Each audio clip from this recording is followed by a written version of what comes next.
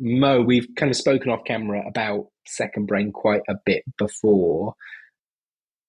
Beneficial or waste of time? What do you think? Beneficial waste of time. It's probably somewhere in the middle, like all things.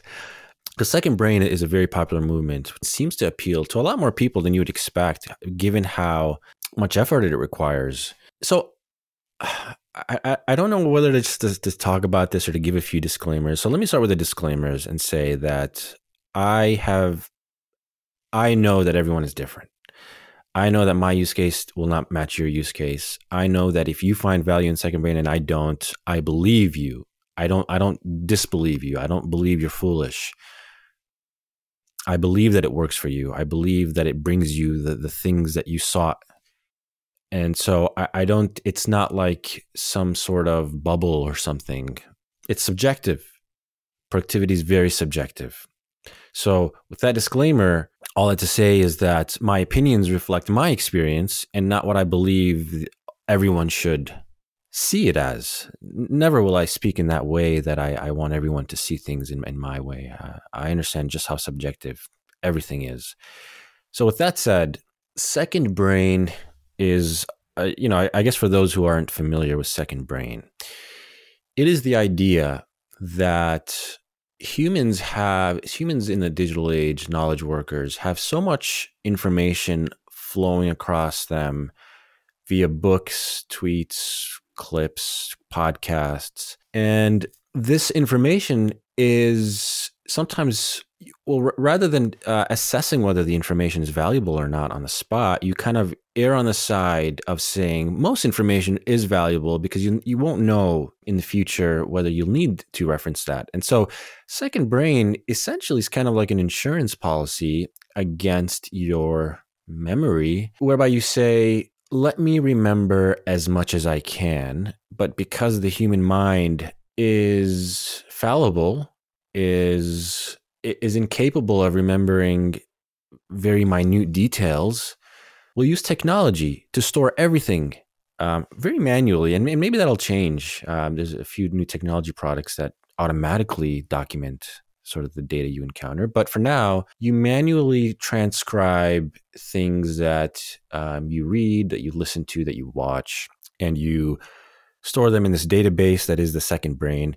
And the idea then is that you now have two brains, one for long-term data storage, sort of like a hard drive without really much processing.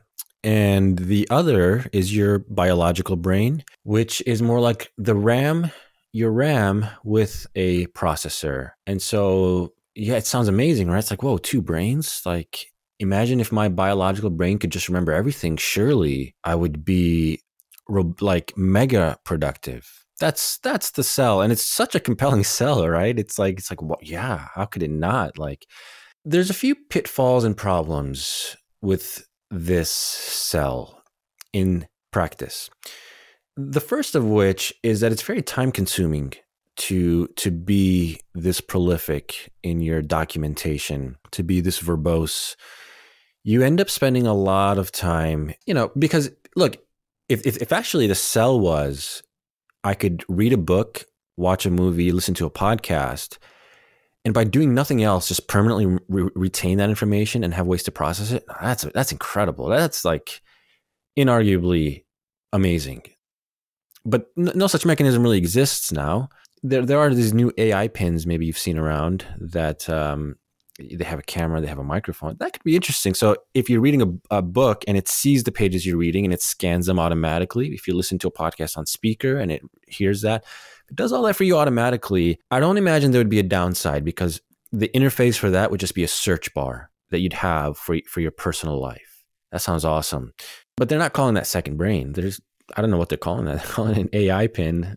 Maybe that's a marketing problem there. But so the problem is that it's not like that. The current second braining, it's very text based. It's very, you have to be someone who enjoys taking notes and writing and spending a lot of time documenting. And typically, if you're the documenter, you're not the executor.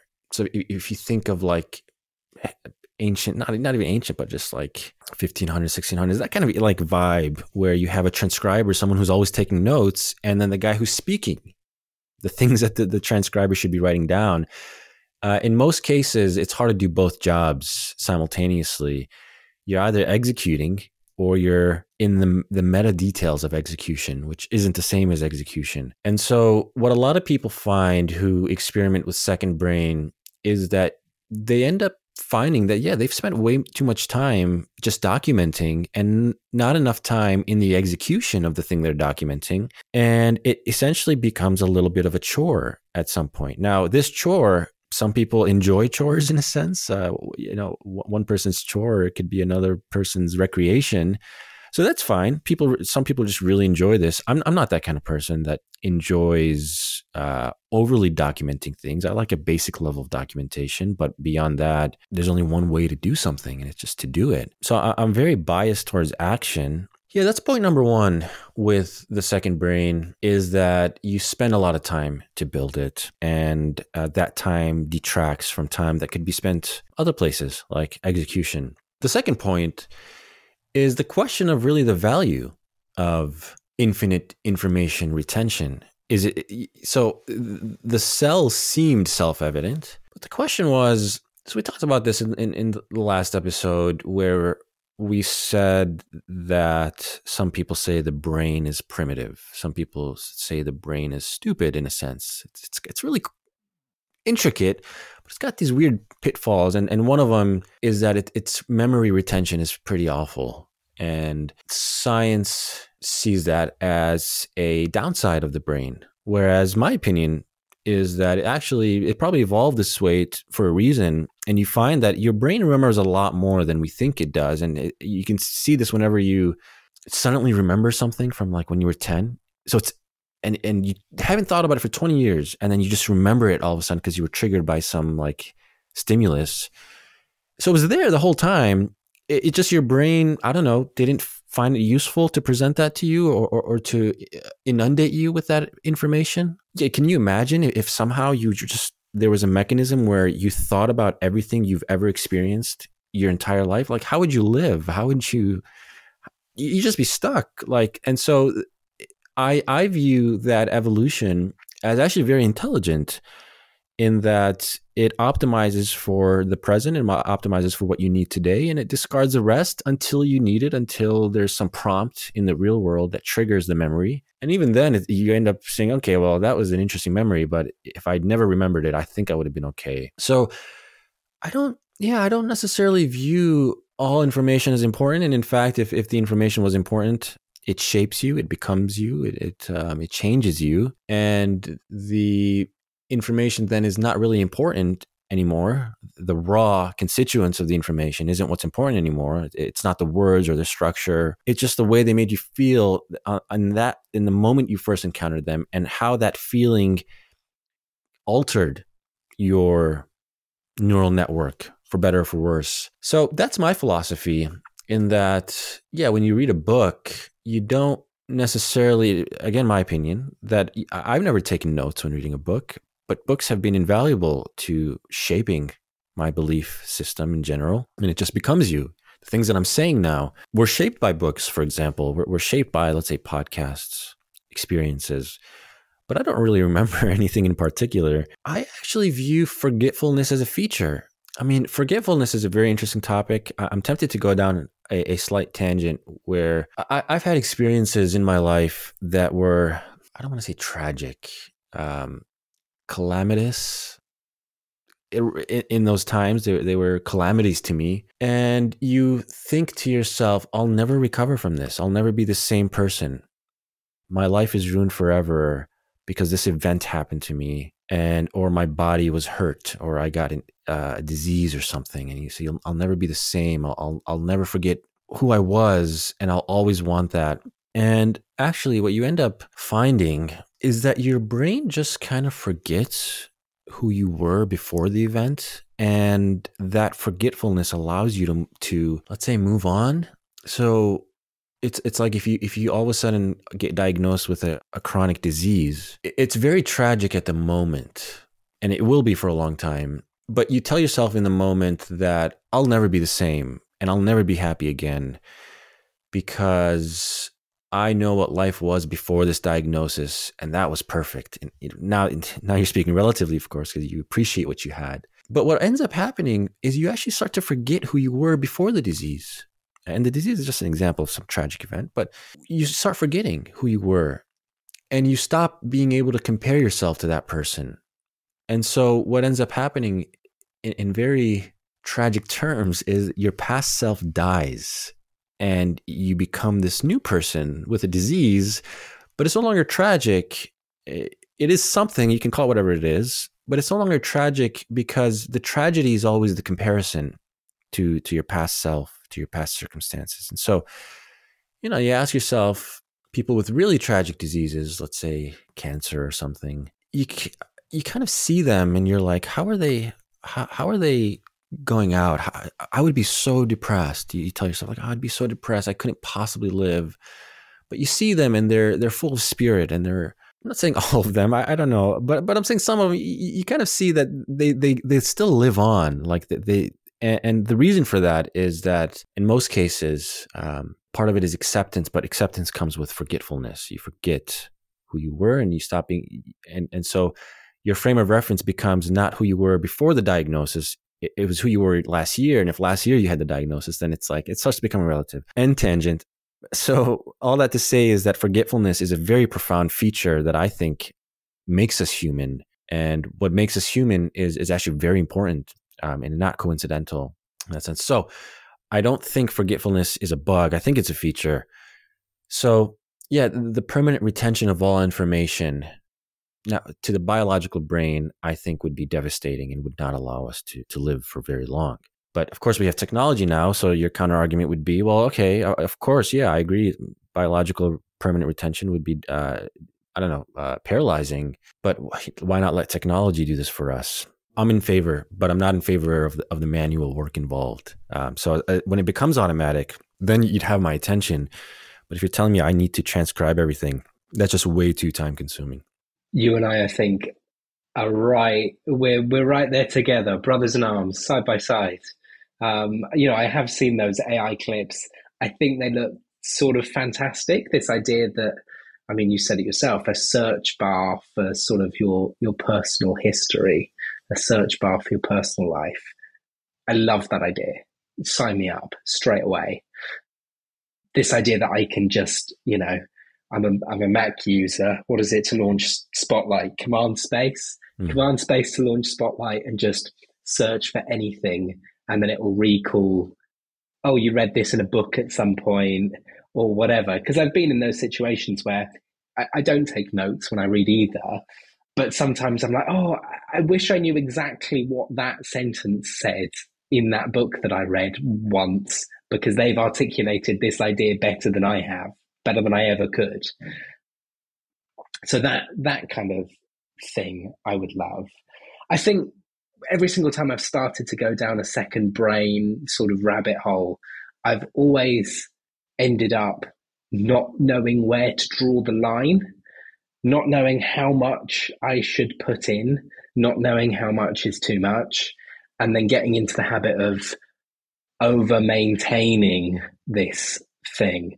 So, example, I played around with it a couple of months with Obsidian and opened it up, started putting like the Standard Notes podcast. I work on the Standard Notes podcast with Mo. Mo is now a note. Mo is the founder of the Standard Notes. How far down the rabbit hole do we go? How far down do we descend? Does everything and everyone need a note? I think that's always what's personally put me off. But one thing that I do really love about Second Brain is a feature that I think Obsidian does really well, which is this idea of the knowledge graph. You've got kind of your notes in the middle. Let's say it's the Standard Notes podcast, and then you, Mo, another note over here kind of floating around it. And then maybe if we were to work on something else together, that then kind of connects in over here. And seeing how all of that interacts, I find oddly alluring. Right. But is it helpful? Yeah, I mean, so there's a question of whether the second it almost feels like the second brain has no right being a note taking app. Like once you see these AI pins, you're like, I see it now. But it may very well turn out to be that this whole idea of text based, note taking based second brain, it doesn't make much sense to me. And maybe it might stand to make much less sense now with the AI type pins, because that's a true second brain. So the question of whether the format is even right is always one that's plagued me. Whether because you could kind of see it, you can kind of see the sort of nascent desire we have as humans to feel like we have some bionic second brain. And I think the graph is what really makes that concept concrete, because we're like, okay, yeah, we do have a second brain. You need that graph to have that feeling. So I think what second brain movements do really well is the marketing of that feeling of second brain, which we all want. We kind of all want that feeling of having a sort of super bionic companion or assistant. You can kind of feel that these tools are grasping at something. And what is foundational to a lot of these tools is this sort of visual representation, because the visual representation makes it feel real. Because we like to imagine that that's what the brain kind of looks like. And so I think if that is true that the graph is very important to the feeling of second brain, because I think a lot of it is a feeling that you get, and the feelings are very important.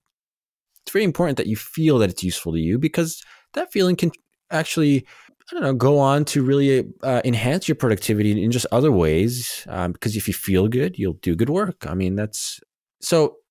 I think like even if you don't end up referencing your second brain a lot, you may just feel good doing it. But I don't know, the question of the question of format to me is interesting, and I wonder if a product like Obsidian is just an example. I don't know if they're the biggest ones, but you know, a product like a company like Obsidian, if it may not make sense to go into AI pins, I think with some funding, for example, that would be a very interesting path for them, which would make a lot of sense, because what they have is a philosophy, which is actually a very good job on their part to distill their product as a philosophy, as a movement, rather than a tool that allows them some flexibility. That would be a useful concept of second brain, I think. But the concept of a markdown exclusive second brain, I don't think that's self-evident. Yeah, I don't think you can sell me on that, and not because I'm resistant to it, but because I've tried I've tried these kind of ideas before, and I just bias towards action. And but again, use cases matter. I'm not writing a book. I'm not writing a thesis or something. So it depends on your use case. Now, with regards to the movement of second brain as a movement, as a philosophy, so it seemed like the father of this movement, someone called Tiago Forte, I believe. And he's a really smart guy. I've been following him, and he's like a productivity guru. Like, he never runs out of things to say, which I admire a lot. Yeah, I don't know how he churns out it's like a prophet of productivity. But sometimes he goes a little overboard, in my opinion, which somewhat becomes a parody of itself. And not the whole thing. Again, I don't want to say the whole thing is useless. I have a lot of respect. I follow him, and I like some of his things, and it inspires me. Sometimes you just catch the occasional, like, might be going a little too far there. One of them was, I think the other day, he's like, schedule periods in your calendar where you take time off to worry. This helps you compartmentalize your stress into pockets so it doesn't affect the rest of your day. And I'm like, dude, if only things worked like that. But come on, like that, schedule stress time, like schedule worry time. Like, that's hilarious. Like, I laughed. Like, come on. How's that not funny? Like, how is that serious? Now, on the other hand, I saw the comments and people are like, oh, interesting. Tell me more. Like, this is a very smart idea, because so it's like this romantic idea of what productivity could be, completely disconnected from the human condition, completely disconnected from how any of this works. And that's kind of my whole gripe with Second Brain is like, it's beautiful, it's romantic, but and it can be very disconnected from the human condition. Another one of his tweets, which was, this one was a little more controversial. People called him out on it. And I'm trying to remember exactly what he said, but it was just something like, I've decided I can, this was like maybe a year ago. He's like, I've decided I can only focus on a few things in my life. And here's what they are. You know, he said, I don't know what he said, but productivity, calendar, second, things like that. And he's like, here are things I've had to take focus away from to be able to optimize this. And he listed a few things. And the last one was like my relationship with my wife. It's like, I'm going to de-optimize my relationship with my wife to focus on like more productivity. It was just so funny that he would just like, and he probably meant something else. Maybe I'm like, no one really means it like that. I don't know what he meant, but if you just read it verbatim, he just said, I'm taking time away from my wife to focus on my second brain. And yeah, people called him out, and I admire his drive and his dedication to productivity, the relentless dedication. Lucky for him, and not people should not be confused, misled. Don't get this mixed up. Luckily for him, his productivity is actually tied to his musings about productivity. That's a very distinct advantage. His musings about productivity and second brain are not meta the way it is for us. That's actually his business. That's very unique, and it's very unlikely that that's your business. You musing about productivity is actually a huge waste of time in most cases. You musing about productivity, about how to optimize your day every day, you should clean up your routine once in a while. But if you're doing it too much, it's not the same for you as it is for him, because your business is something completely different. And that's what you got to be careful of these kind of gurus. I don't mean in a condescending sense. Again, I have a lot of respect for him. Very smart guy. But gurus in general, they're so lucky because their meta output is something they can sell. It's not the case for us. We can't sell our meta. We can only sell the actual hard fruits of our labor, which, for him, probably musing about productivity becomes a job. But it's very lucky for him. Again, it's very lucky for him that unlike you and I, he could spend 8 hours a day just second braining and that's very good for him. For us, that would be a huge waste of time. My only gripe about second brain that I would advocate from like a public, like a insistful perspective, because what I've said so far is I'm not insisting on anything. It's just my opinion, what I would insist on for myself. What I would insist on for others is do not feel left out. Do not feel bad if you see all these people claiming huge productivity gains and then you go and try it and you're like, it's not working for me. I must be lacking something. Don't feel bad there. Don't feel left out. Don't feel FOMO. It's not a universal system. What works for one person may not work for you. It's not something you're lacking. If you've never experienced second brain and you just can't get yourself to, you keep seeing it sometimes and you're like, oh, what are these people?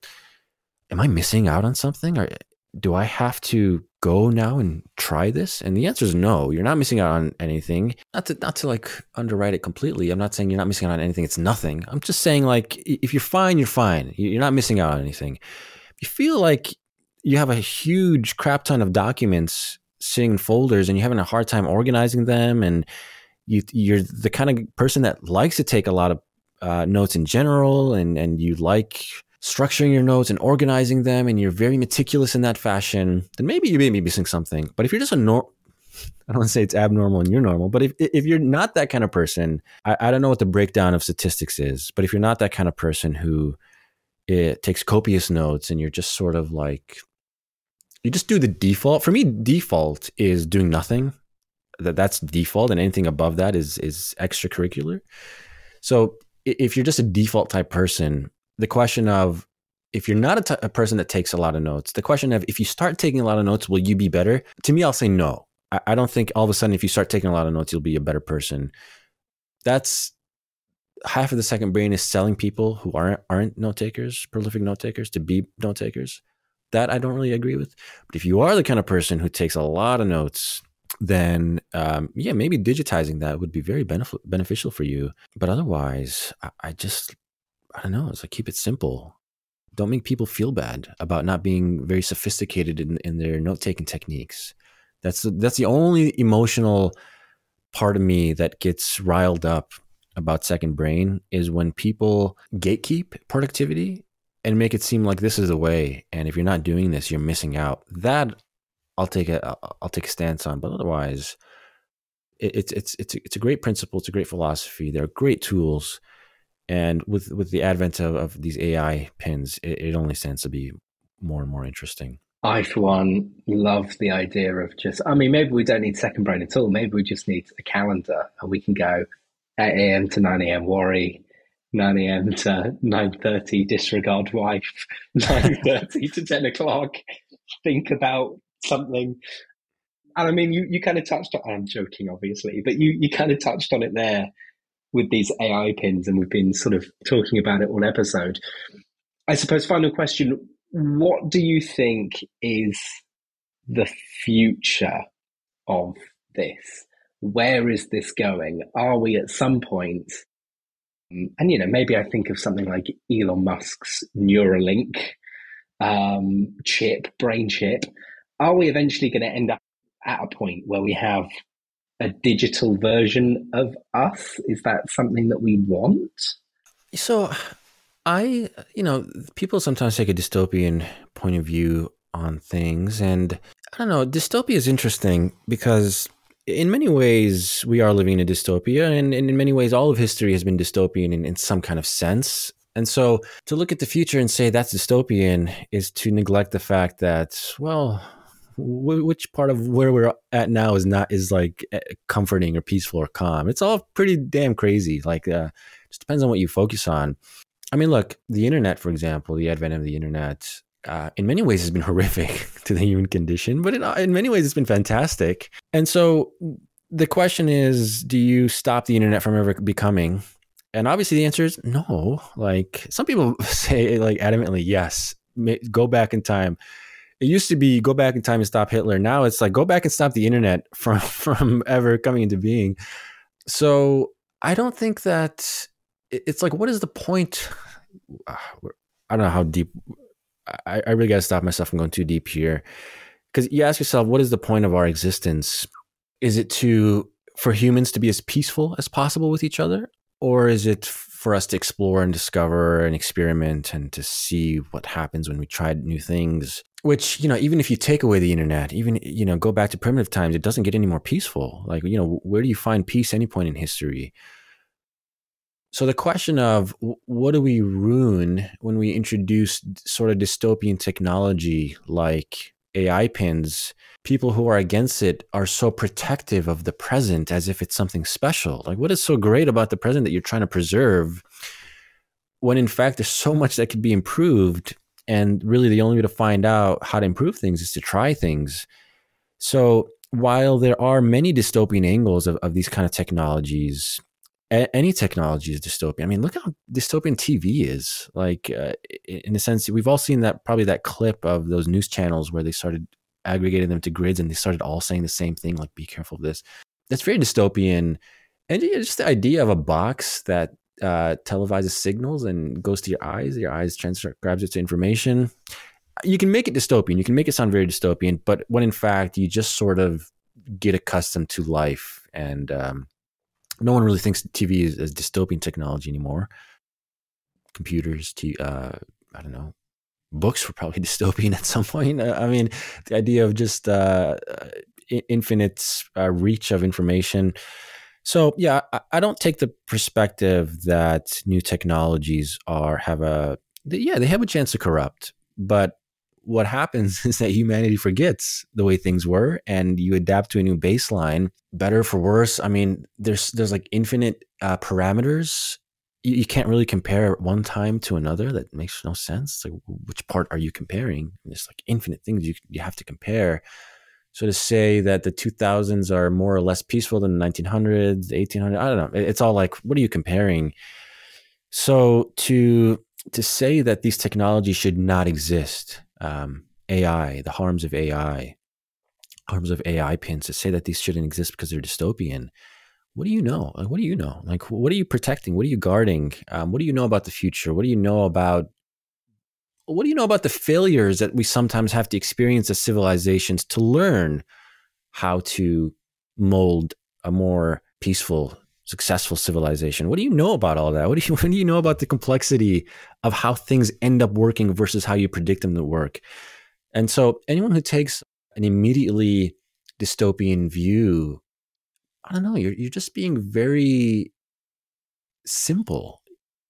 And it's just, you're not appreciating the complexity of how all of this works. And our right to dictate, we don't have the right to dictate how any of this should turn out, because you don't know what the goals are. You don't know what the goals of the simulation are, whether it has goals, whether your goals should be the goals. I mean, look, as a human, we all want peace, right? Like, no one wants violence. No one wants wars. No one wants famine, poverty, disease. But what do you know? Like, I don't know. What do you know about what it takes for the world to play out? What do you know about the goals it has? If it has goals, we're personifying here a little bit. I like to think that it's a simulation where the creator of the simulation, whatever it is, doesn't know how things will turn out, and the only way to find out is to try things. And what do we know? I don't know. So when it comes to new technologies, I just take the stance of, well, let's find out. The simulation is telling me save game, because that's all we've got time for today. Standard Notes is the end-to-end encrypted note-taking app that keeps all of your stuff safe. You can try it for free at standardnotes.com and upgrade to unlock tons of powerful extra features too. I've been Adam, he's been No, and until next time, think fearlessly.